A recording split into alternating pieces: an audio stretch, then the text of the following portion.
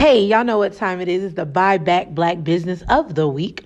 So this week's business, I have two of them, and because it's Black History Month, so we want to make sure that we get, our people out there and get the black business going, right? So the first one is a 9-year-old CEO. Her name is Zoe. And she is the CEO of a company called Beautiful Curly Me. They're dolls that represent young black girls from hair texture to skin. She asked her mom one day, why is it that she doesn't look like everyone else? Why is her hair different? Why wasn't it straight and pretty? So her mom started to try to look for dolls that represent her. Couldn't find any, so they decided to, hey, we're going to make our own. The brand has grown greatly. The dolls are beautiful, with beautiful hair texture of all types. That's the beautiful thing about it. Really a representation of our young black girls out here. They have hair care things such as like satin caps. I'm thinking about getting me one. I need a good one. They have satin pillowcases, empowering books, face masks, and apparel. This young girl is out here doing the thing, and we love to see it. We love to hear about it. So congrats to you, Zoe. You are an amazing young girl, and with many success ahead of you. Girl, you're already an entrepreneur at 9. So if you want to tap in with her company, it's beautifulcurlyme.com, or you can find them on Instagram or on Facebook. Our second our black business is from Dr. Siobhan France. She's our guest on today's episode, and it's called the Revival Guide. And she also offers Black identity coaching. Now, Dr. Siobhan we'll talk about later white assimilation and the identity that's placed with that on to most in the black community in order to pass, or in order to live out the American dream, or in order to survive, right? And she will later talk about how that affected her life, and how that when she got older, how it affected how she viewed herself as a black woman. She's written a guide in order to help other people who felt like they have fell into that white assimilation and are now trying to come into their own and as a black woman and feel more connected with their people. It is a free resource. If you go on her Instagram, there's links to it. And I'll have all this stuff posted, of course. And she also offers Black identity coaching. Very intelligent woman, very intellectually spoken, and she's a doctor. So I love to say that. I love to see it. Like I said, she'll be on here later, so let's hear what she has to say. And let's go ahead and get ready for the show, right?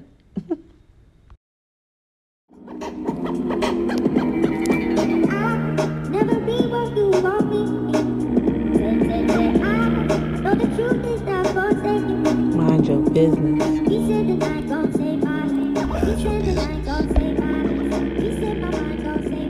Mind your business. Mind your business. What's up, my beautiful people? Happy Friday.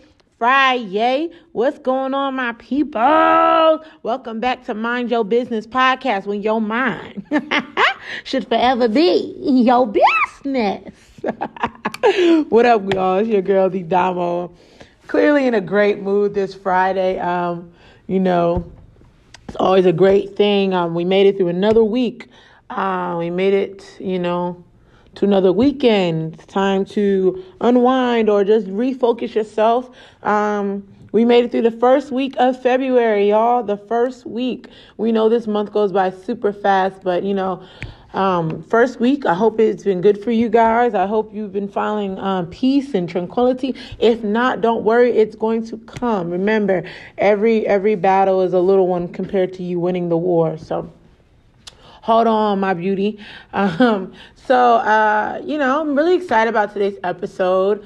I have a guest with me. I've been really looking forward to having this individual come on, especially when I connected with her, and it's kind of in a weird way.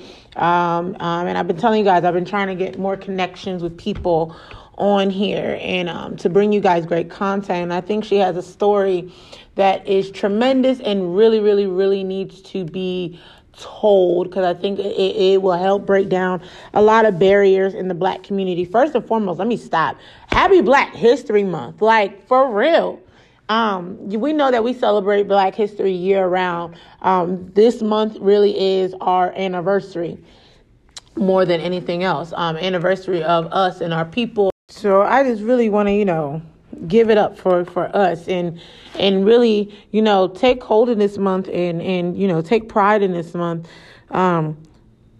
because we are a great people. And I thought, this month I would love to have episodes that, we this podcast is created for the platform of Black and brown people. But this month I really want to dive a little bit more into our Black culture and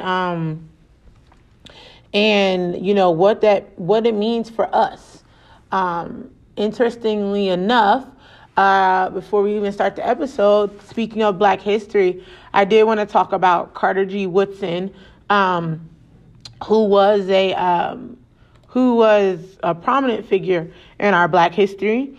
He was a historian, an author, a journalist, and founder of the Association of the Study of African American Life and History.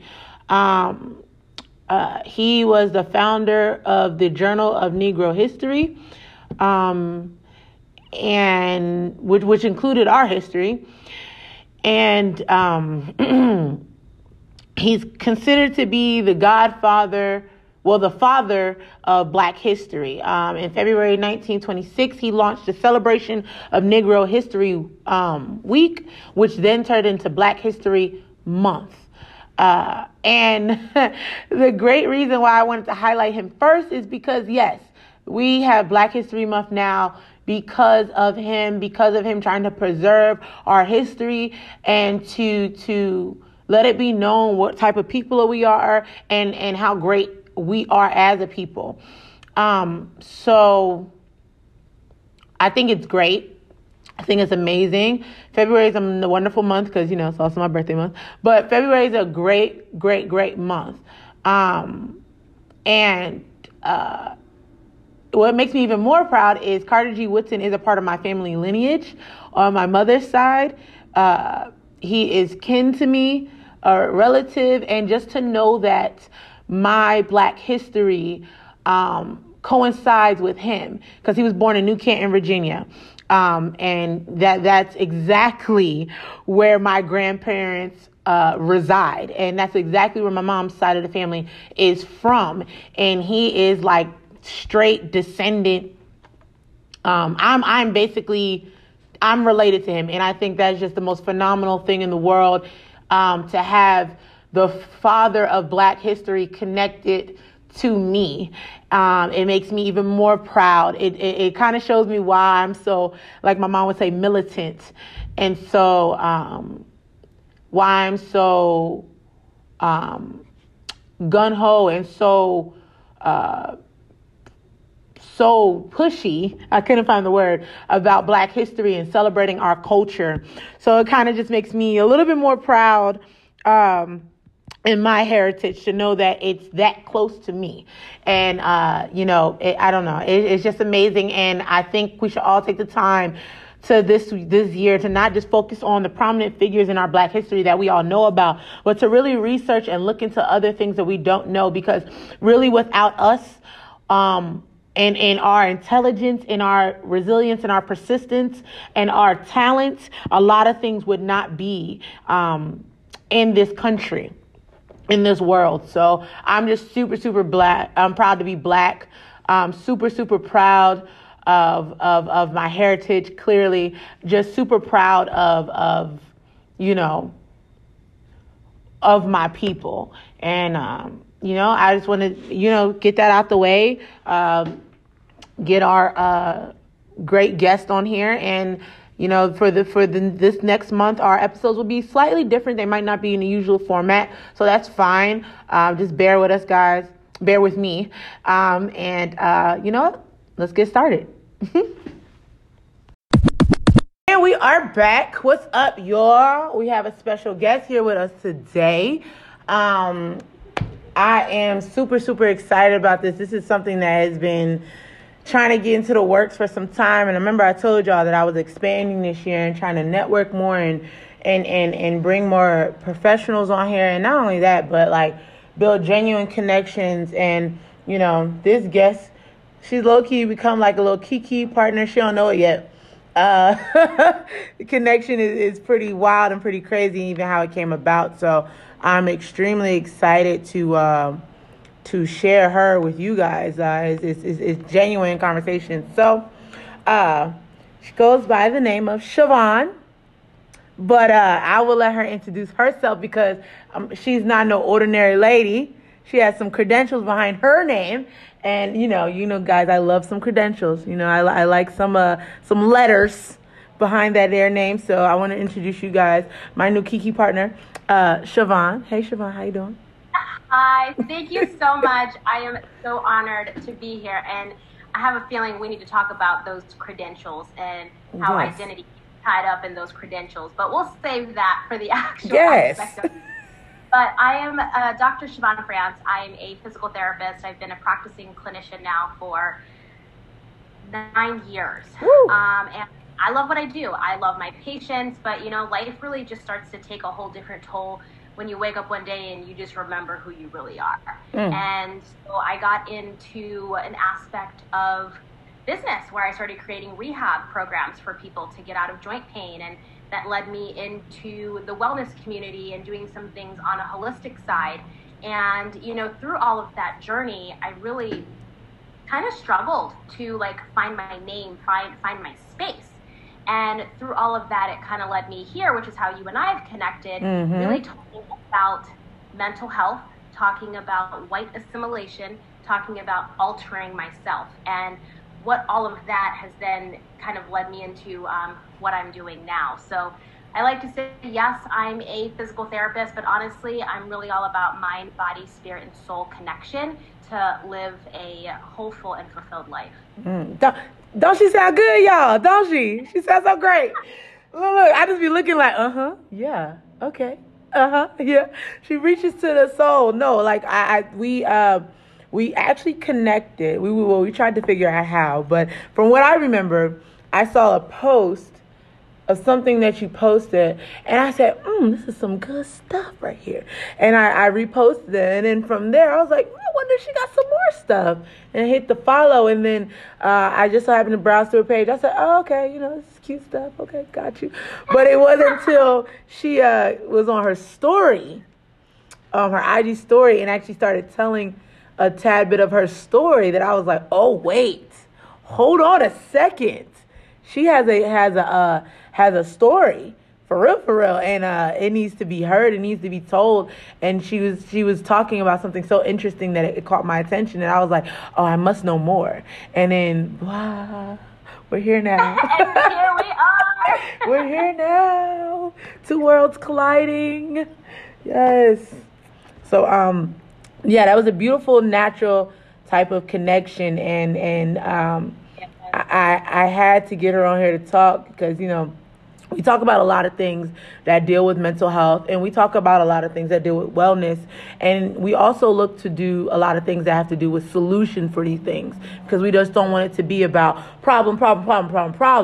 We need to have some type of solution, some type of action, some type of techniques or skills to put forth so that we can continue on a healthy journey rather than just wallowing in something. And Siobhan caught my attention, not just by how she spoke, but about what she spoke on. And if you guys know, we're both Black females looking at each other right now. But in a sense, we have two different complete backgrounds. And in our community, that is a similar story for a lot of people. We can be the same exact skin tone, within the same race relation, and still have completely different backgrounds on two different extremes. You know what I'm saying? And that's really what caught my eye, because I mean, y'all know me. I'm your little girl from Camden, and I sound how I sound. I like my big hoop black, not black, but my big hoop earrings. I got some hoops on. Yeah, but you got door knockers, okay, door knockers. All right. Like, you know what I'm saying? And then I'm looking at Siobhan, and she had her nice curly hair and just bubbly personality, smile, and, she can fit in any room, but just like, hello, my name is. And as I've shared with her before, that makes me look at the spectrum of blackness a little sideways, because how is that we can both be the same, literally same color, and be so different. So I basically wanted to tell her story, and obviously the conversation will grow from there. Y'all know how we do, but I think her story is interesting, and I think it's a story that goes on a lot in our community and nobody ever talks about. So, ma'am. Yeah. So listen, I have grown up in predominantly white spaces. I went to a predominantly white elementary school, a predominantly white high school, a predominantly white college, and then a predominantly white grad school. And what's interesting is both my parents are from Trinidad. They came here to give my brother and I a better life. But they also, I think, fell into this American dream, thinking that you have to do it a certain way. And if you want to do it a certain way, you got to do it like the white man. And that was kind of the conversation on how do our kids be successful? Well, let's do this white man American dream. And so I went to these schools kind of on purpose, because my parents thought in order to have success, then here's where you need to go to get it. Yeah. Well, what ended up happening to me personally was I was in this predominantly white space and couldn't really figure out who I was, because I recognized I wasn't white, but yet I think I started to adapt kind of what we know as like a white tendency or white assimilation, because what started to happen was just the way I speak. Even some of the black kids would say, why do you talk like that? You talk white. And here I am, well, what does talking white look like? What does it sound like? I didn't really know what that was. But what's so unique is I'm talking like 4th, 5th, and 6th grade, like prime years where we're starting to make friends and get to know ourselves and figure some things out. And it was just a lot of emotional trauma in recognizing I didn't fit in with the black crowd because I don't talk black enough, and they always used to call me an Oreo, but no, I wasn't white. So then I was like, well, who am I? Like, I'm not really fitting in anywhere. However, the white people were never making fun of me, at least not to my face. So that's kind of where I started to hang out more, and I never really felt accepted by the black kids. So I was like, well, why would I hang out there? That doesn't even make sense. So that kind of like really shaped the rest of my life, because then when I went to high school, the exact same story happened. I was still talking the way I talk, just the way I dress, and the way that I am, and I found myself really being a social butterfly. I felt like I couldn't fit in anywhere. I was not black enough for the black crew. I wasn't white, but I was accepted there. And I'm doing air quotes right now, accepted there, right? And yeah, y'all can't see, this is a podcast. So I'm doing air quotes. But I just started to really submerge and infuse myself, and I started to have this veil over my eyes of kind of the point of view of the world from a white person. And I know that probably sounds a little sketch. Yeah. Right? But it sounds sketchy. It sounds sketchy. But I had this view because I was assimilating so hard that I really started to adopt some of the subconscious thoughts and processes around black people in general. Because I felt like I was not accepted there. And because this group was accepting me, I kind of had this like chip on my own shoulder against my own crowd. Because I was like, y'all don't like me anyway. Right. So that kind of carried on through college, and then even through PT school. And I kind of find myself now at this pivotal point. Murder of George Floyd happened. And I'll fill that gap if the conversation goes there. But when he died, I felt something. I felt something for the Black community that I have never felt before, ever. I felt truly connected to the Black community, and I couldn't understand why. But one of my friends had come to visit me, and we went out to lunch. And this was in, when was this? This was in July, early July. And he had died in March. Not March. It was somewhere like, May. May 25th. And there was a protest happening. So here we are having lunch, and there's a peaceful protest happening. And my white friend, she says, "Oh, come on." And I just felt a little like, why would I go there? Like, something felt a little off, right? But we go into this protest, and we're just, peacefully walking down the road. And there's a moment where we all stop, and we put our fist up, and everyone's chanting Black Lives Matter. Dominique, I'm sobbing. I'm bawling. Like, even just talking about it right now, I'm feeling emotional, because it was in that moment for the first time I actually felt fused with my Blackness. Wow. I felt like I wasn't shying away from anything. It felt like a hurt, like a real cry. Like our people had been hurting. Wow. And here I am upholding white, supremacy, because I didn't know. Right. Like I had no idea, and I was crying uncontrollably. And I just thought to myself, what the hell is happening? Like, something inside of me shifted so deeply that I felt super grounded and rooted in who I was. And it literally felt like veil just like lifted off my eyes. And I recognized that I had been altering myself in this white space that really moved me away from my true essence as a Black woman. Right. And now I feel like I just have this responsibility, like I have this mission to help empower other Black women who are assimilating themselves in white spaces and don't even know it. Because the moment you start to assimilate yourself in a white space, you might go back home to your Black community, but there's still a part of you that teaches yourself that you have to alter. Yeah. There's still that subconscious program that you run thinking like, I get to alter myself. So if you feel like you can't show up fully in your corporate space because you are altering yourself, you're going to start to learn that pattern and then go home into your real life and start to hide and still alter yourself. So I know my story it feels a little extreme. And I just made a post on my social media talking about being on here. And I said, I'm about to get emotionally naked, because a lot of these have been my thoughts, and it feels extreme. I feel like people don't realize what has been happening inside my head, inside my heart. But I really do want to help other women who have that veil pull out of it, because it's not just the assimilation. It's like what that has done to your life. Right. Because it's definitely something that is not spoken on. And you see it, like, as a kid, I expressed to you before, as a kid, I would just see like, oh, that's an Oreo. You know what I'm saying? Like that was just what was conditioned to me. That's what I was told, that these individuals who might talk a different way, yes, they are Black, but they have some type of air about them. They have some type of chip with them in which they are here and we're here, especially when it comes to the whole thing with me growing up with suburban kids versus hood kids. Like, I was always considered hood kid, always had an accent, always had a little more oomph in my voice, always a little attitude, you know what I'm saying?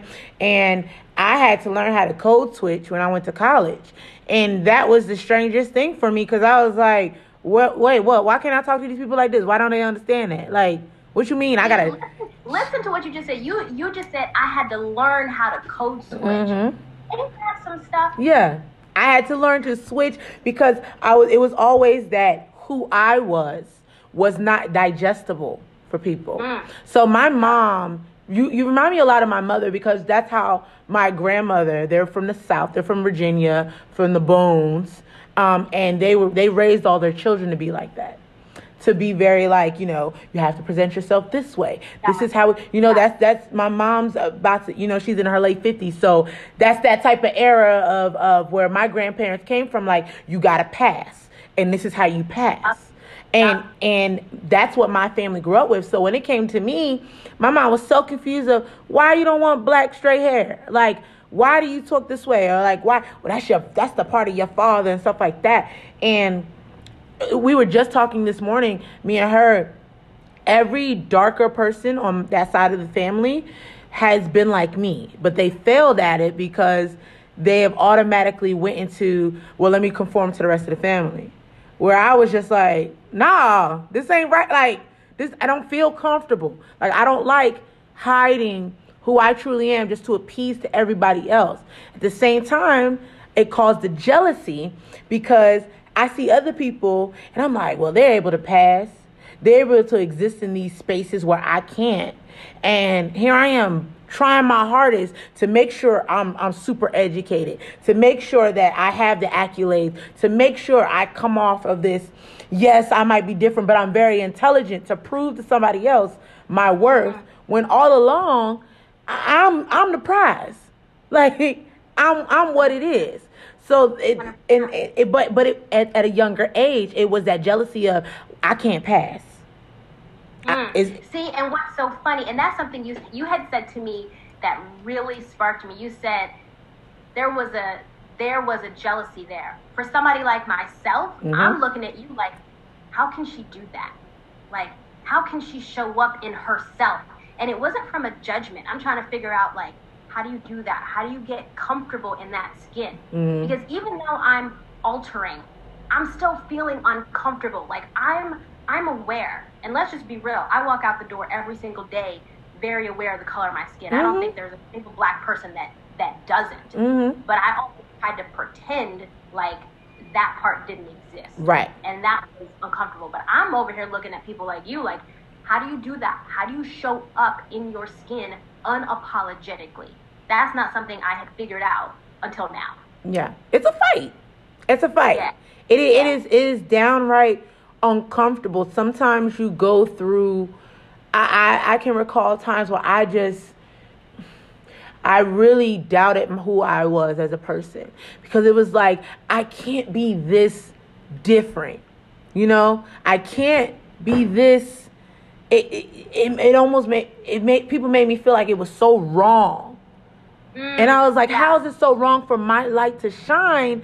I think like that's what, if it's inside of me and it's fighting to come out, how is it so wrong for me? Like, I can't hide that. Like, it burns if I try to. You know how you take a candle, you try to put your hand over, it's gonna burn your hand a little bit. That's what it felt like trying to hide myself. Now, this came mainly when I came into college, because I was at a PWI, and that was my first time really being amongst a lot of people who did not look like me.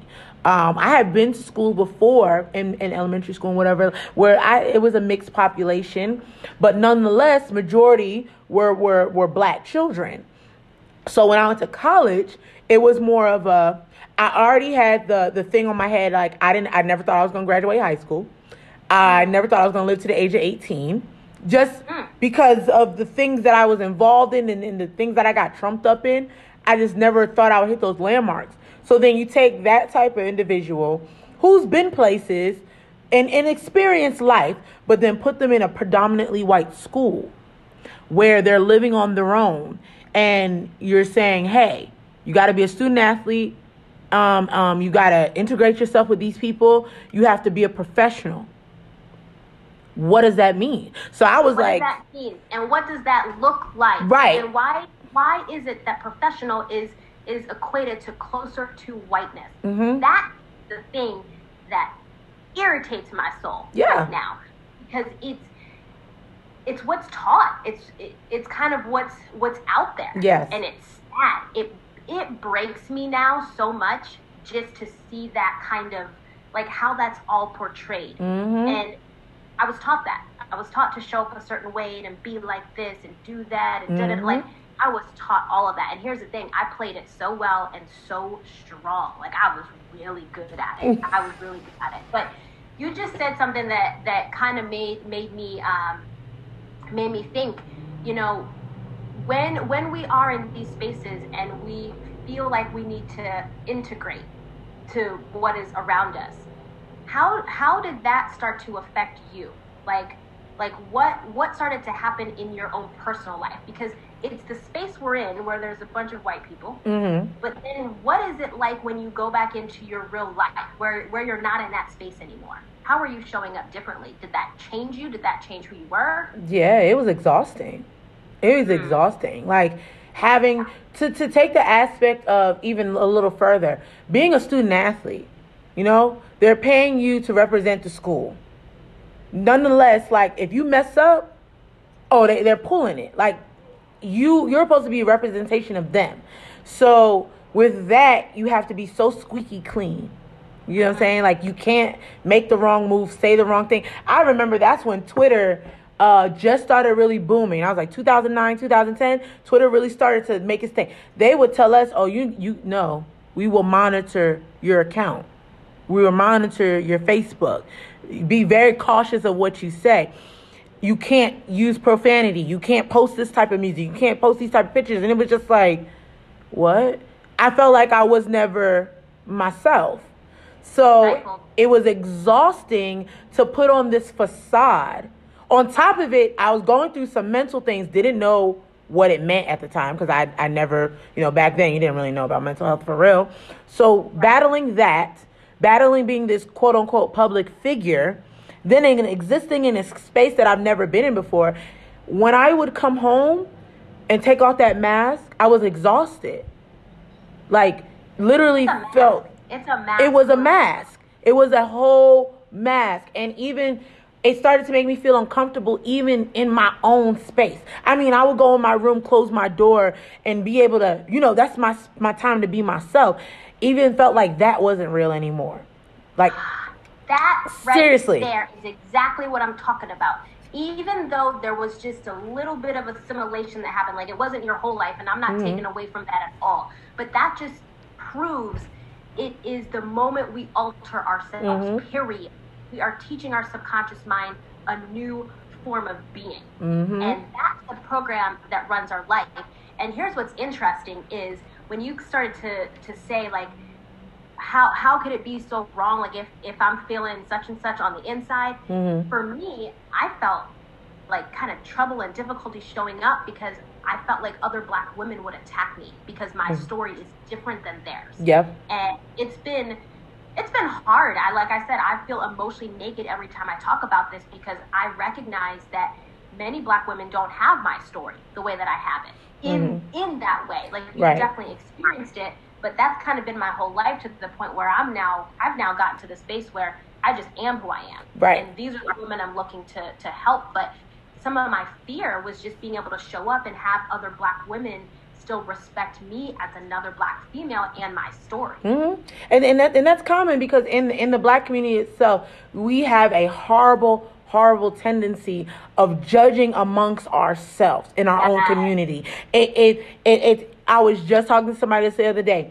If you were from a different area, if you were from the suburbs, I don't want to hear you complain about nothing. Because at least you was in this type of environment. At least you got these opportunities, whatever like that. Like some people, even with me, I went to a private school in high school out of safety. You know what I'm saying? Like my mom struggled, but she made a way to get me to be in a private school out of safety. People came at me talking about, well, because you didn't go to a public school, you don't relate to this. It's always because you didn't go through this struggle. We have a bad tendency of wanting to struggle. And it comes from the mindset of we used to have to struggle. Now it's like, hey, if you don't go through some type of struggle, if you don't feel some type of hurt, you don't fit the Black experience, which is not true. Which is not true. That's powerful. That is powerful. And I feel like that was kind of the chip people thought I had. Like, I really didn't have that, though. Like, I'm down for everybody. But I felt like people weren't down for me. Right. And so therefore, whatever. Like, you're not down for me. That actually hurt me so much in trying to squeeze my way in and feel that way, when in all actuality, we can actually have it all. Right. Our essence is our essence, period. I feel like that level of division and separation within our community, like, created by white people. Yes, most definitely. Yes. It's a hierarchy. White people. That's why colorism exists. Yes. It goes so deep, but my thing now is we don't need to struggle. We don't need to keep identifying with struggle. We don't need to focus there. We actually can focus on the light that we do have. Shine a light on our story so other people can be attracted to our lighthouse so that they can create their own lighthouse for themselves and then collect their own tribe. I like that.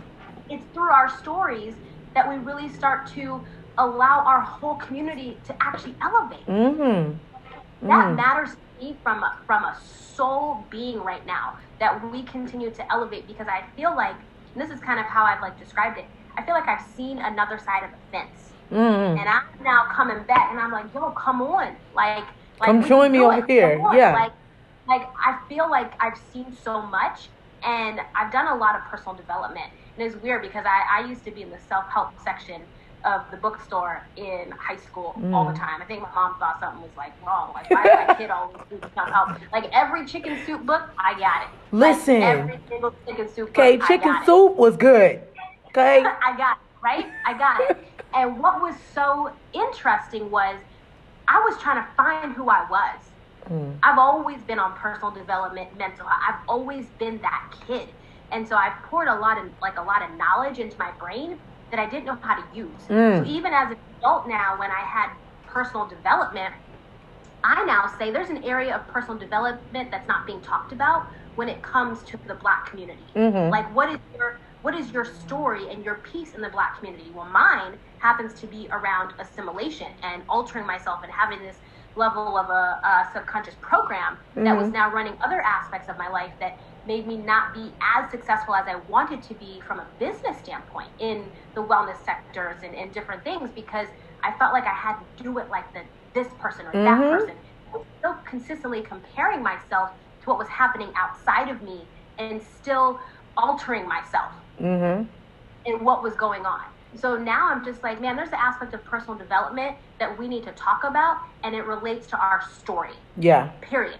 Yes. Not just, oh, here, use this meditation or use this thing or use this. Like, those are all great. But if we don't understand the root in which we feel disconnected from ourselves. Right. That right there. We need to learn how to integrate that with our story. Because if you can do all the self-care that you want, you can read all the books, you can take all the webinars, seminars, whatever have you. You can talk to the therapist. And this is something I said last week on last week's episode. You can do all this stuff. But if you're not implementing it to you and your background, everybody has a different perception on what's right, what's wrong, what's life, whatever have you. We all come from different backgrounds. So I try to not really judge. I try to just, I just try to, if it's advice offered, sometimes I really don't even like offering advice, because it's just like, that I don't know your situation. I can have a similar one, but it's not me. I don't know how you think, this, that, and the third. But what I'm saying is, if we all take whatever these help things are, whatever, and implement it to our own life with our own perception, with our own tools, whatever like that. If we arm ourselves with it and work on our inner self for real, we will be better of a people. And I just don't mean a Black people. I mean just a people in general. Like humans. Yeah, humans. Because and it's the craziest part, because white people, you will see them, they will go to therapy, they will do all the work, they will sit, we a lot of times in the Black community, we laugh and joke about them and stuff like that, but they recognize that homeboy over here might be a hillbilly, shawty over here might be a scholar, homeboy right here might be a little cuckoo, but they're all pieces of our community, and we're going to make it come together and wove it together, and that's how we're going to be stronger as a people. We don't do that.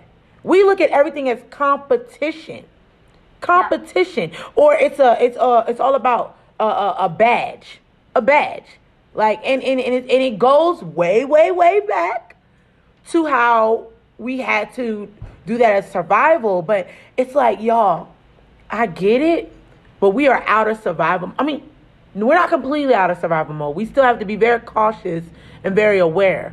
But a lot of those things that our ancestors used to have to do, to be super cautious of themselves and to make sure that they pass through life, we don't have to carry that same load.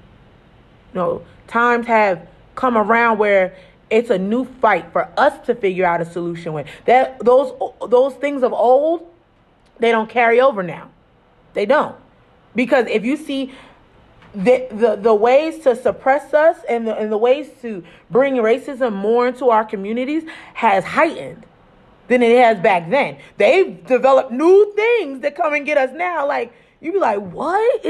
You can do what now in order to keep, so we have to kind of modernize our weapons, to protect ourselves and to exist in the battle. But we're so stuck in the behind. We're so stuck. We're so busy shooting each other down. What's so interesting is, and it brings back to your point of being stuck in that struggle. Like, we're here to break generational curses, but we also can create generational blessings. Yes. And if we keep remaining stuck in that struggle, we'll stay on the struggle bus. Yes. Like, where you focus is what grows. And so what's interesting now is shadow work. A lot of people talking about doing shadow work. And I was just telling somebody the other day, we could be doing shadow work, but like, the shadow isn't you. Like, you need to walk with shadow. You don't need to keep looking at shadow and live in the shadow. And it really comes to like all this personal development stuff that's out there now. How do we teach our people to integrate it? Right. Like, how do we actually integrate? How do we infuse that level of knowledge with our being? And that's actually the very thing that I teach and coach on, is that. Because we are reading the books. Like, I think we're getting smarter. Yes. We were always smart. We are damn smart. Yeah. However, I don't think we use and necessarily apply our knowledge all the time. Right. That is it. We are reading these books, and we're doing the seminars, and like, we're doing the things. But it's like, are we doing it just to do it because it looks good, feels good, sounds good? Or are we actually using it from a platform of being able to elevate ourselves and then help elevate others? I used to feel real guilty about wanting to like acquire all this knowledge and integrate all these things into my life. But to be honest with you, like, I've been preparing for my tribe of leaders, of women who I'm helping to create. I've been preparing for them my whole life. Right. It's a preparation for me right now. And that's what I'm cultivating. Because I'm not here to stay on the struggle bus. I do shadow work. I do my meditations. I do a bunch of things. However, I also focus very heavily on my light. I focus very heavily on my essence of who I am. And I'm here to help remind women of their essence, of their light, of their beingness, whatever background.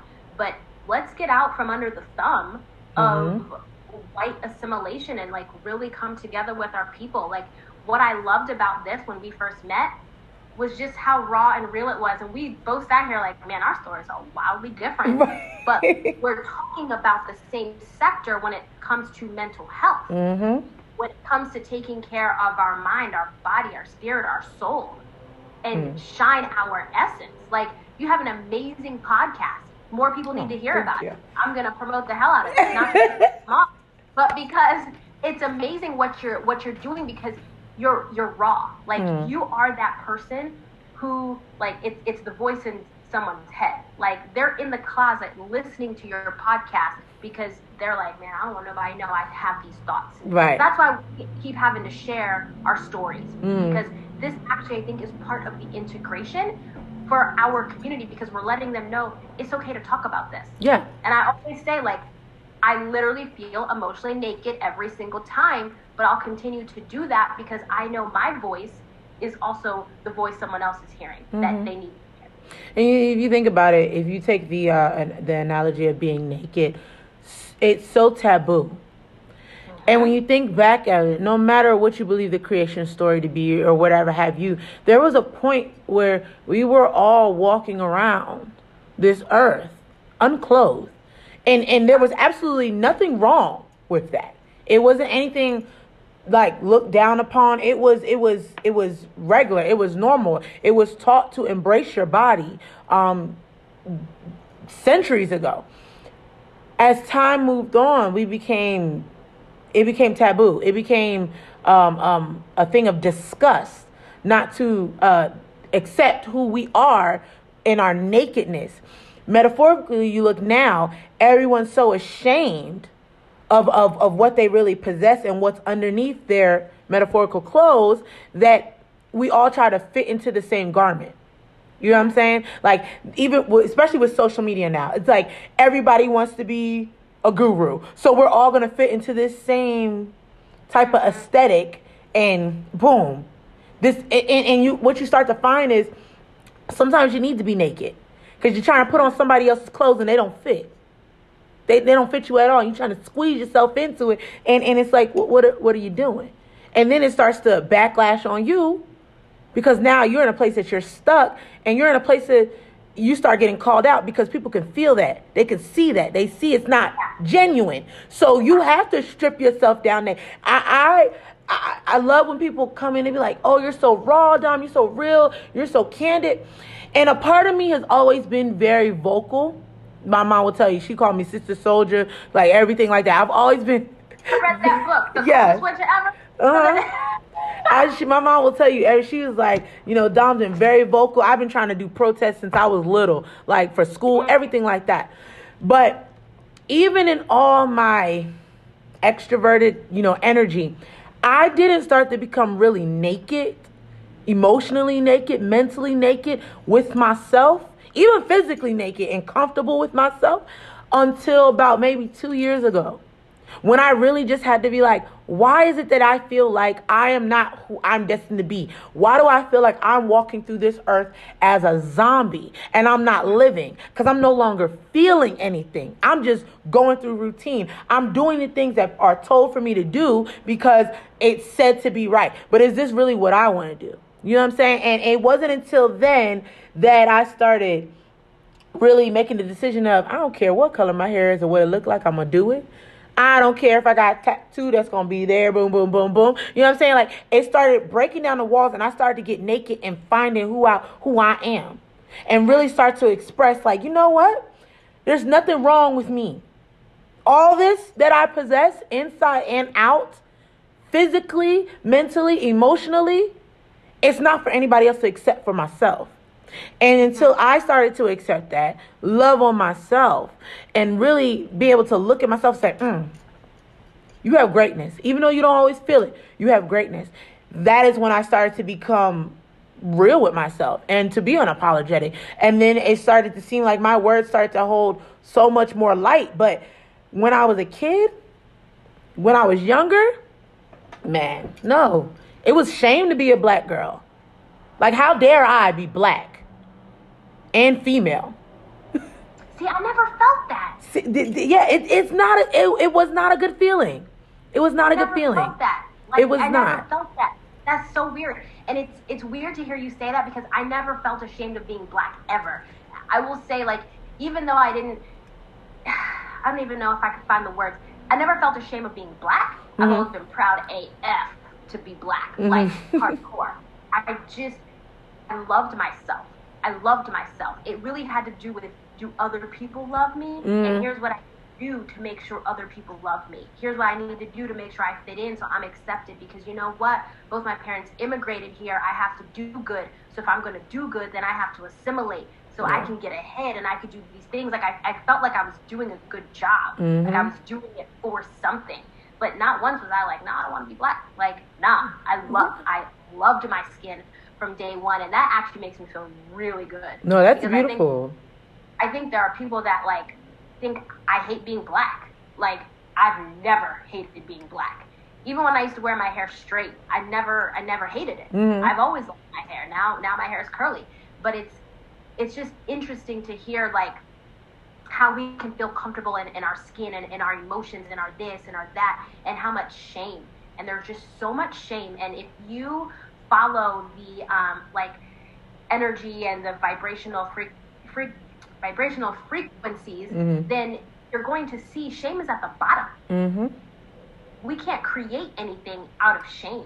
Like, that's why doing the shadow work is good, but then you can't stay in the shadow work. Like, you have to come back to the light, and you got to go back and gather up your tools and figure out the root causes and then come back into your light.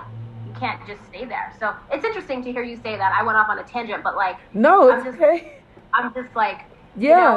I've always loved like being who I am in this skin. It was more so like the acceptance of other people. Yeah. It felt like a punishment sometimes.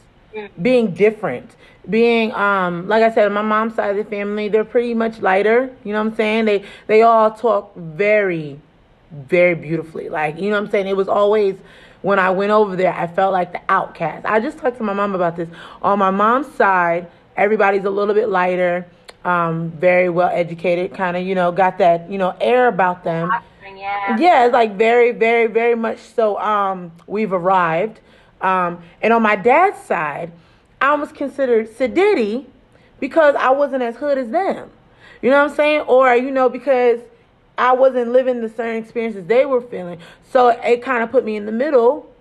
And I felt like sometimes that being black was a punishment, because it just seemed like sometimes it was just, you got treated differently, or you know, and that's why I said the jealousy of not being able to fit in those spaces kind of upset me, because it was like, well, I want to be accepted too. So I created this persona of just being loud and out there, and you're gonna hear me. If you're not gonna accept me, you're gonna hear me. I'm going to be heard, and you know, as some aspects it helped. In other aspects, it kind of hurt a little bit, because then you get slapped with the stigma or the stereotypes of being that certain type of, you know, black woman. And even living with that for so many years, I literally did become angry. Remember, I talked to you about that. I became very angry about it. And even in my first year of college, my teammates had to sit me down and were like, honey, you're mad at the world. You are taking out the frustrations that the world has thrown at you, and you're putting it on other people who don't deserve it. Like, you really got to work on you and work on that. There's so much projection happening. Like, there's so much projection, and that's within that. That's just across the world. In general. But there's so much projection of who we are being as a people and as a community, projecting onto other black people in our community. Like, that level of projection is real. That level of anger sometimes that we feel is real, and how we take that out on other people. The crazy part is, so many don't even recognize that it's a projection, and that comes across as judgment. And whatever you judge in others always reflects back to something you might need to look at for yourself. Oh yeah, and it's one of those things that's kind of just like, man, we don't even know that we are basically biting off our own tails. Us as a community, we're just so angry and looking for somebody else to feel what we feel. And we're looking for somebody to, like, do y'all know what we go through? That we turn around and we're ending up biting our own tails off constantly. And we allow for others to treat us the way that we do, because they see how it's just like using the N-word. They say, well, you guys say it, why can't we say it? And you know what I'm saying? Like, and you know, I would say, side note, because it's ours, fool, like, duh. But it goes to show the example of, they're looking at us, and how we treat each other they're looking at us like, oh, well, if they treat each other like that, what's the difference if we do? Because you think about it, most of the time when there's any violence against an unarmed black person, or just a black person in general, the debate is always swung back to, well, black on black crime that's the first thing they go to, because that's their justification. Well, we treat y'all like that because you guys don't seem to care about yourself. You do it to each other. You talk about each other. You degrade each other. So what is the difference if I do it? Oh, because my skin is different. We allow people in general, and like even with it comes to relationships with people, like whatever, platonic or not, we allow people to treat us the way they treat us. But by not setting those boundaries, or even going a step forward, by not caring for ourselves enough. I'm only going to treat you how I see you treating you, because you know you better than anybody else. If I see you treating yourself bad, then, I mean, why is it that I can't get on why can't I take advantage of that action? Everything is learned. Everything is learned. All learned behavior. We are learning what to do, not do. We're learning how to treat, how to not treat. Everything is learned. And it takes a heightened level of consciousness to create change. And we are so unconscious to so many things right now. It really takes us not only taking off veils, but actually choosing to do something differently when a moment of judgment arises or a bias arises, and like consistently checking in with ourselves all the time. Mm-hmm. Are you consciously living? Yeah. Are you making choices now that are right for your soul? Are you making choices that are right for our community? Or are you part of the problem? Right.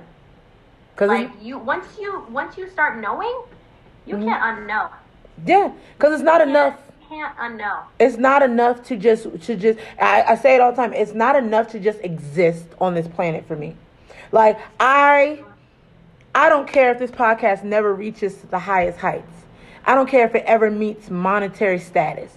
I don't care if I ever reach fame. None of that is of importance to me.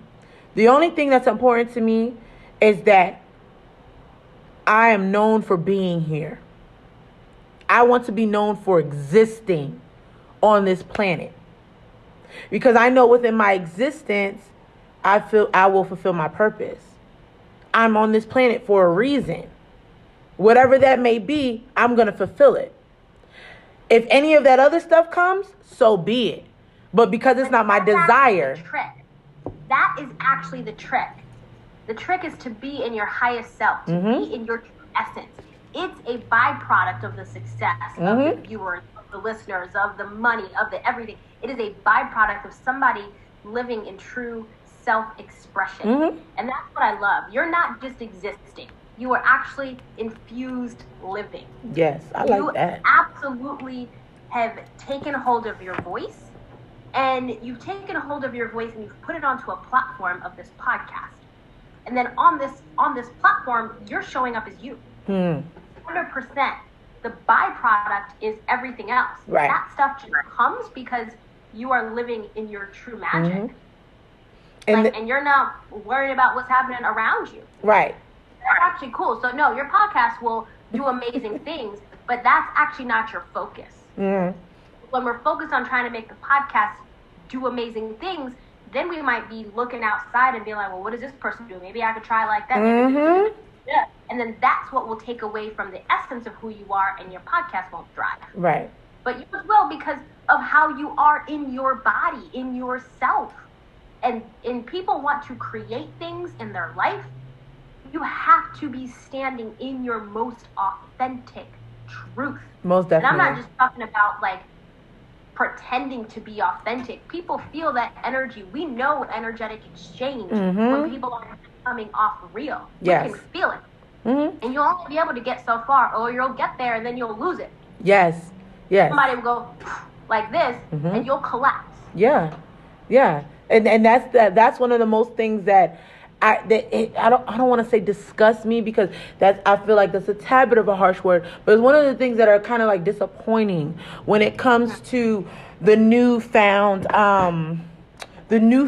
like urgency to push self-care, mental health, and awareness, and all these things like that. There are so many people out here who are actually doing more damage to other people because they're living in this falsehood, and you can tell that it's not genuine energy, or that it's not accurate. But there are other people who are more sheep, and they're so blinded or in ignorance because they just lack the information, that they gravitate to these people and become dependent on them. You know, it's a difference between when you're doing the self-work and you're trying to go along this journey and you're implementing it, or when you're just trying to latch onto something to have it as a Band-Aid. There's a major difference. A lot of those Band-Aid people that just slap it on because it's like, oh, this is going to be okay, but forget to treat the wound, gravitate to those people who are living in that falsehood, and they wonder why they're not elevating. More falsehood. When somebody's living from that ego state, they will attract more people that are looking for that kind of stuff. This self-care world is just, I think it's kind of gone to shreds. Like, you really have to weed it out. People are like, make sure you get your nails done and do your hair and your bath and your face mask. That's all well and great, but that's not the real stuff. Right. That is not taking care of you. Clear skin ain't gonna change what's inside.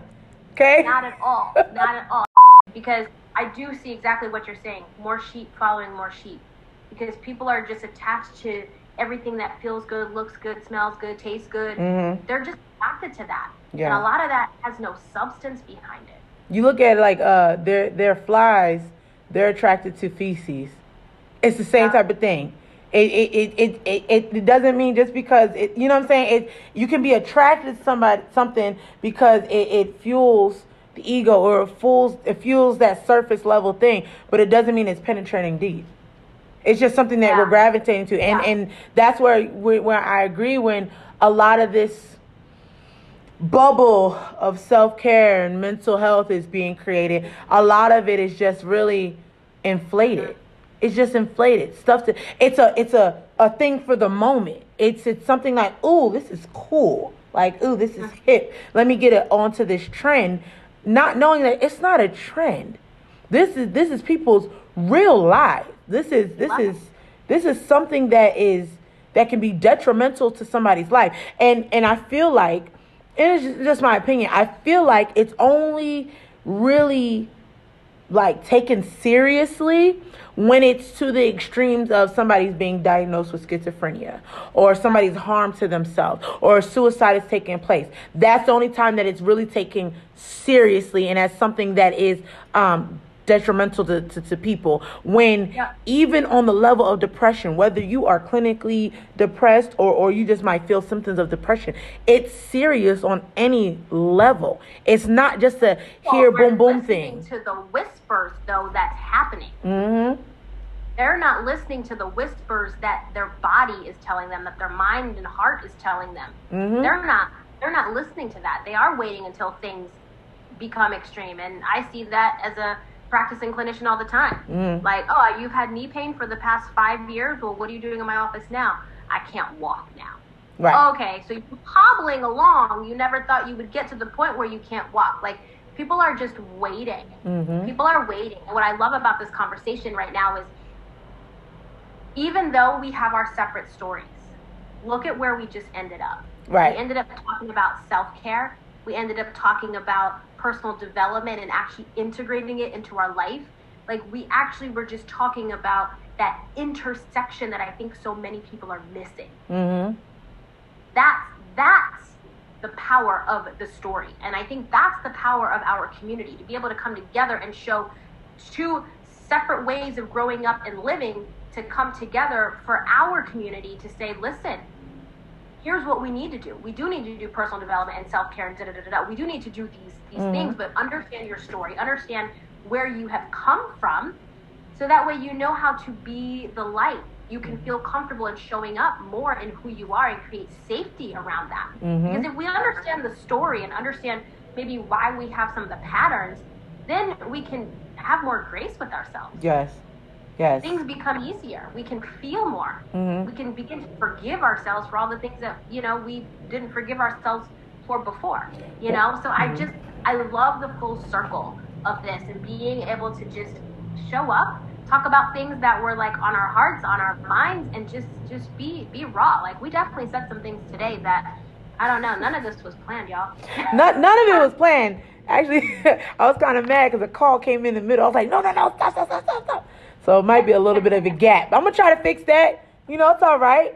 But no, like it's great to, you said intersection, and that's often something that we don't really, sorry, that's a side note for another episode. But that's a lot of stuff we don't talk about in our community, that it doesn't matter what you come from, what level you come from, where you reside, what titles or labels are slapped to you. At the end of the day, we all connect with one another. We all come into the same path as one another. We're all destined to meet at an intersection somewhere. And that's what makes us, it's Black History Month, so that's what makes us, I think, so beautiful as a people. And I'm a little biased because, I'm Black. We're Black, but not biased at all. I think that we are a great and beautiful people, not just because of how we've overcome, or what our past has been, our ancestors, because even in the different spaces that we occupy, even in the different times that we're in, even in anything that we do, we are resilient, we strive, and we show up. And resilient. That is beautiful. That is beautiful as a people. And I don't, like I said, I don't just say it as because I'm black. I say it because as I look through history and as I look through different races and different caliber of people going through struggles and going through highs and lows of life, there's been no group of people more resilient than us. Not because we wanted to be, but because we had to be. Yeah, it attests to our strength. Yeah, it does. We are a resilient, and it's not just a word. Like, I'm so tired of words these days. It's not just a word. It's a feeling. It's an emotion. It's a way of being for us. Yeah, it's life. I love that though. It's life. I love that though. Yeah, and now being older, I have more sense of pride. Like I used to think it was a punishment. And I used to question why. Older I got, my why started to become answered.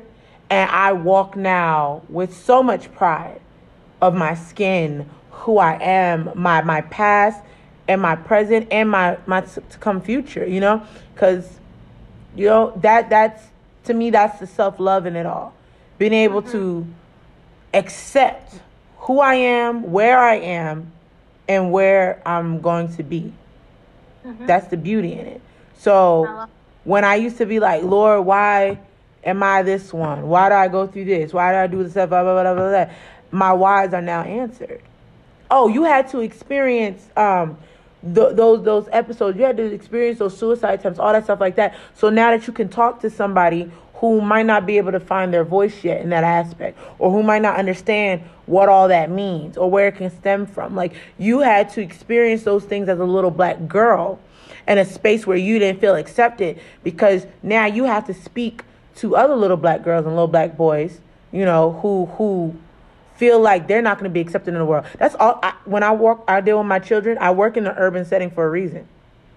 I want them to feel heard, prepared for the world ahead of them, just like somebody did for me, trying to be there for them. And once we start realizing that it's not like, why me, and it's more of taking the lesson out of the situation, you find more peace. That's how I feel right now, honestly. I'm very much at peace. And although talking about it, yes, is hard, it's getting less hard. But my peace is actually found in being able to change the lives of other women who don't feel like they're connected to themselves and they don't know where it stems from. Right. No, I get it.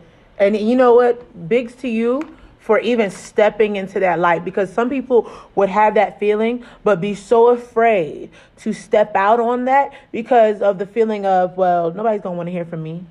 Nobody's going to want to hear my narrative. Nobody's going to even care enough. And then what you start to find is that when you start walking in the thing that's uncomfortable, when you birth that thing, you be like, all these people come out and you be like, oh, so I'm doing what I need to do.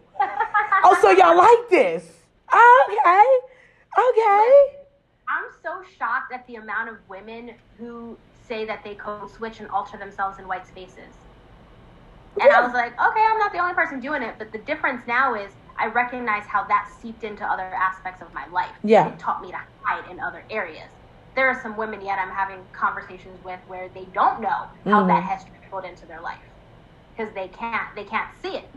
Like, of course not. You can't see how altering and code switching is now linked to the fact that you don't have the business that you want to have, or you're not making the kind of money that you want to have, or you're hiding in your relationship so you aren't communicating well. Like, you're not seeing all that connection. And all of that leads back to disconnect with self. Yeah. All because you've been in this predominantly white space where you have to alter yourself. It's crazy. Yeah, it's Whew, man, we could talk for 4 days about this. We could. No, I hear you. No, it's a beautiful thing, and I said, I applaud you, and I thank you so graciously that you find it in you to share your story. Not only share your story, but be the light that we talk about, so you can shine for others. That is amazing, and it can sometimes be a heavy responsibility, but the reward is so much greater. And thank you for walking in that. That is tremendous. That is nothing little. A lot of times in Tennessee, we call ourselves humbling ourselves, but we make ourselves so little to not seem like boastful. But no, you're out here doing great work, moving in multiple capacities, and creating a conversation and a sense of healing that needs to happen, because and it's beautiful, and I love it. I appreciate that. I love Thank it. You, and I receive that. I do. Like, I know it feels like a huge feat, but honestly, like I said earlier, I really feel like I've just been preparing my whole life for how I'm going to lead women. Like, it has been a preparation. And this intersection that has happened during the past year, like, I feel liberated in just self. And so I can't keep that just to me. Yes. It really needs to be passed on. So thank you for saying that. Thank you for having me. Yes. I appreciate you so much. I appreciate you having the courage to just send somebody a message and look to connect. And I'm excited. I'm excited for more conversations and then continued connections. And I'm sure this probably won't be the last time. No, this will definitely not be the last time. Y'all, she definitely coming back. She don't know yet, but she coming back. And I don't let people go. I like to bring people back for sure. I receive. Yes. Yep. Well, this has been beautiful. Guys, hold on. We're going to finish the rest of our show. Bear with me. We'll be back.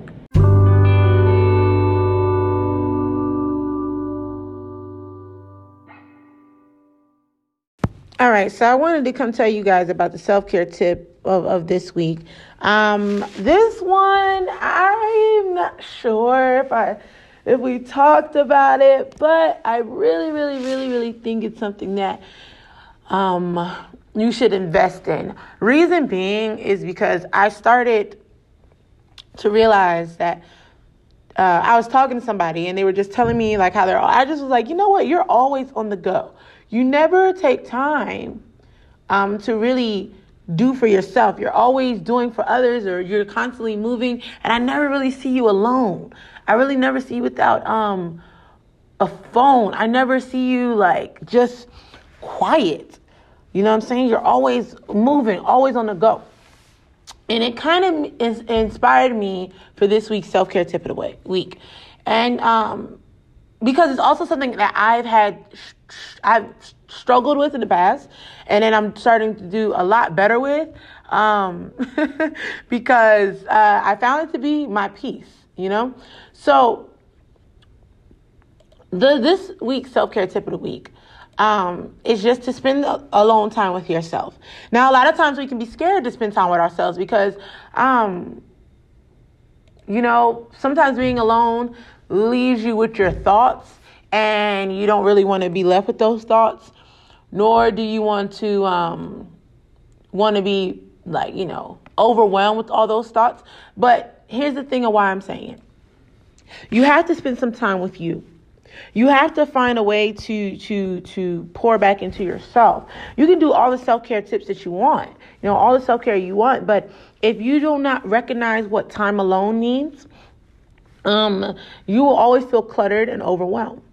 Take time for yourself to breathe. What I started doing is when I get home from work, I put my phone on Do Not Disturb, and I set an alarm for an hour, and I allow myself that hour to be by myself. Whatever I want to do within that hour is for Dominique. Nobody can disrupt me. I don't feel guilty. Well, I've learned not to feel guilty anymore. I've learned to just embrace that hour because it helps me to rejuvenate. It helps me to get a chance to be with myself. Now, whether that means for that hour, I go for a walk, whether it means for that hour I take a nap, whether it means for that hour I cook, whether it means for that hour I go on a run, whatever I choose to do, it's something that I'm doing without the worry or guilt or interruption of somebody else. You know what I'm saying? And so you're just like, Dominique, so you just mean unplug for an hour? I mean, if that's what you want to do, but literally it's an hour for you to have with your own thoughts and with yourself and to allow yourself to decompress. For me, it's more decompression because it's after work or whatever like that. But for others, it might be like on a Saturday. You just give yourself time for yourself, uninterrupted. Like for me, a lot of the times when I take my hour for myself, it's sitting in my car. Literally. Sometimes it's before work. Sometimes it's before work. Sometimes it's at work. Sometimes it's after work. Sometimes it's even just on the weekend. Like when I have nothing to do, I will just go sit in the car, put on some music, and just sit there for a whole clean hour. And it's my escape. And I suggest that if you live with people, go sit in your car for an hour. Find someone, even if it's you sitting in a closet for an hour, take that time for yourself. Take that time for yourself. You'll need it and you'll be appreciative of it. Seriously. Just saying. All right, let's continue. I'm so grateful for you guys, and we're coming to the end of another episode. Thank you so much for being part of our community, always tuning in. I want to thank our guest, Dr. Siobhan France, once again for giving us her input, her story, allowing herself to use her voice and to speak on something that we often look over. It was a great experience having her, and trust me, this will not be the last time we have her on. As always, I want to hear back from you guys. Love feedback, love the support. So you can reach out to us always at you can reach out to us at mentalmindbiz@gmail.com. Once again, that's mentalmindbiz, BIZ, @gmail.com. Also, you can follow us on all social media platforms at _mindyobiz, BIZZ, _mindyobiz, BIZZ. That's Instagram, that's Twitter, that's Facebook. We have great content. I try to put out so much great content. And, just trying to be there for you guys as much as you guys are there for me. Always, I love this community. I love everything we represent. I love how we come together. So grateful for the unity that has been created and looking forward to so much more in our future. Love you guys, and I pray that you guys have a great rest of your weekend, and keep your heads up. You are Black excellence. You are divine. You are beautiful. You are magnificent, and don't let anybody tell you otherwise. All right, I see you guys.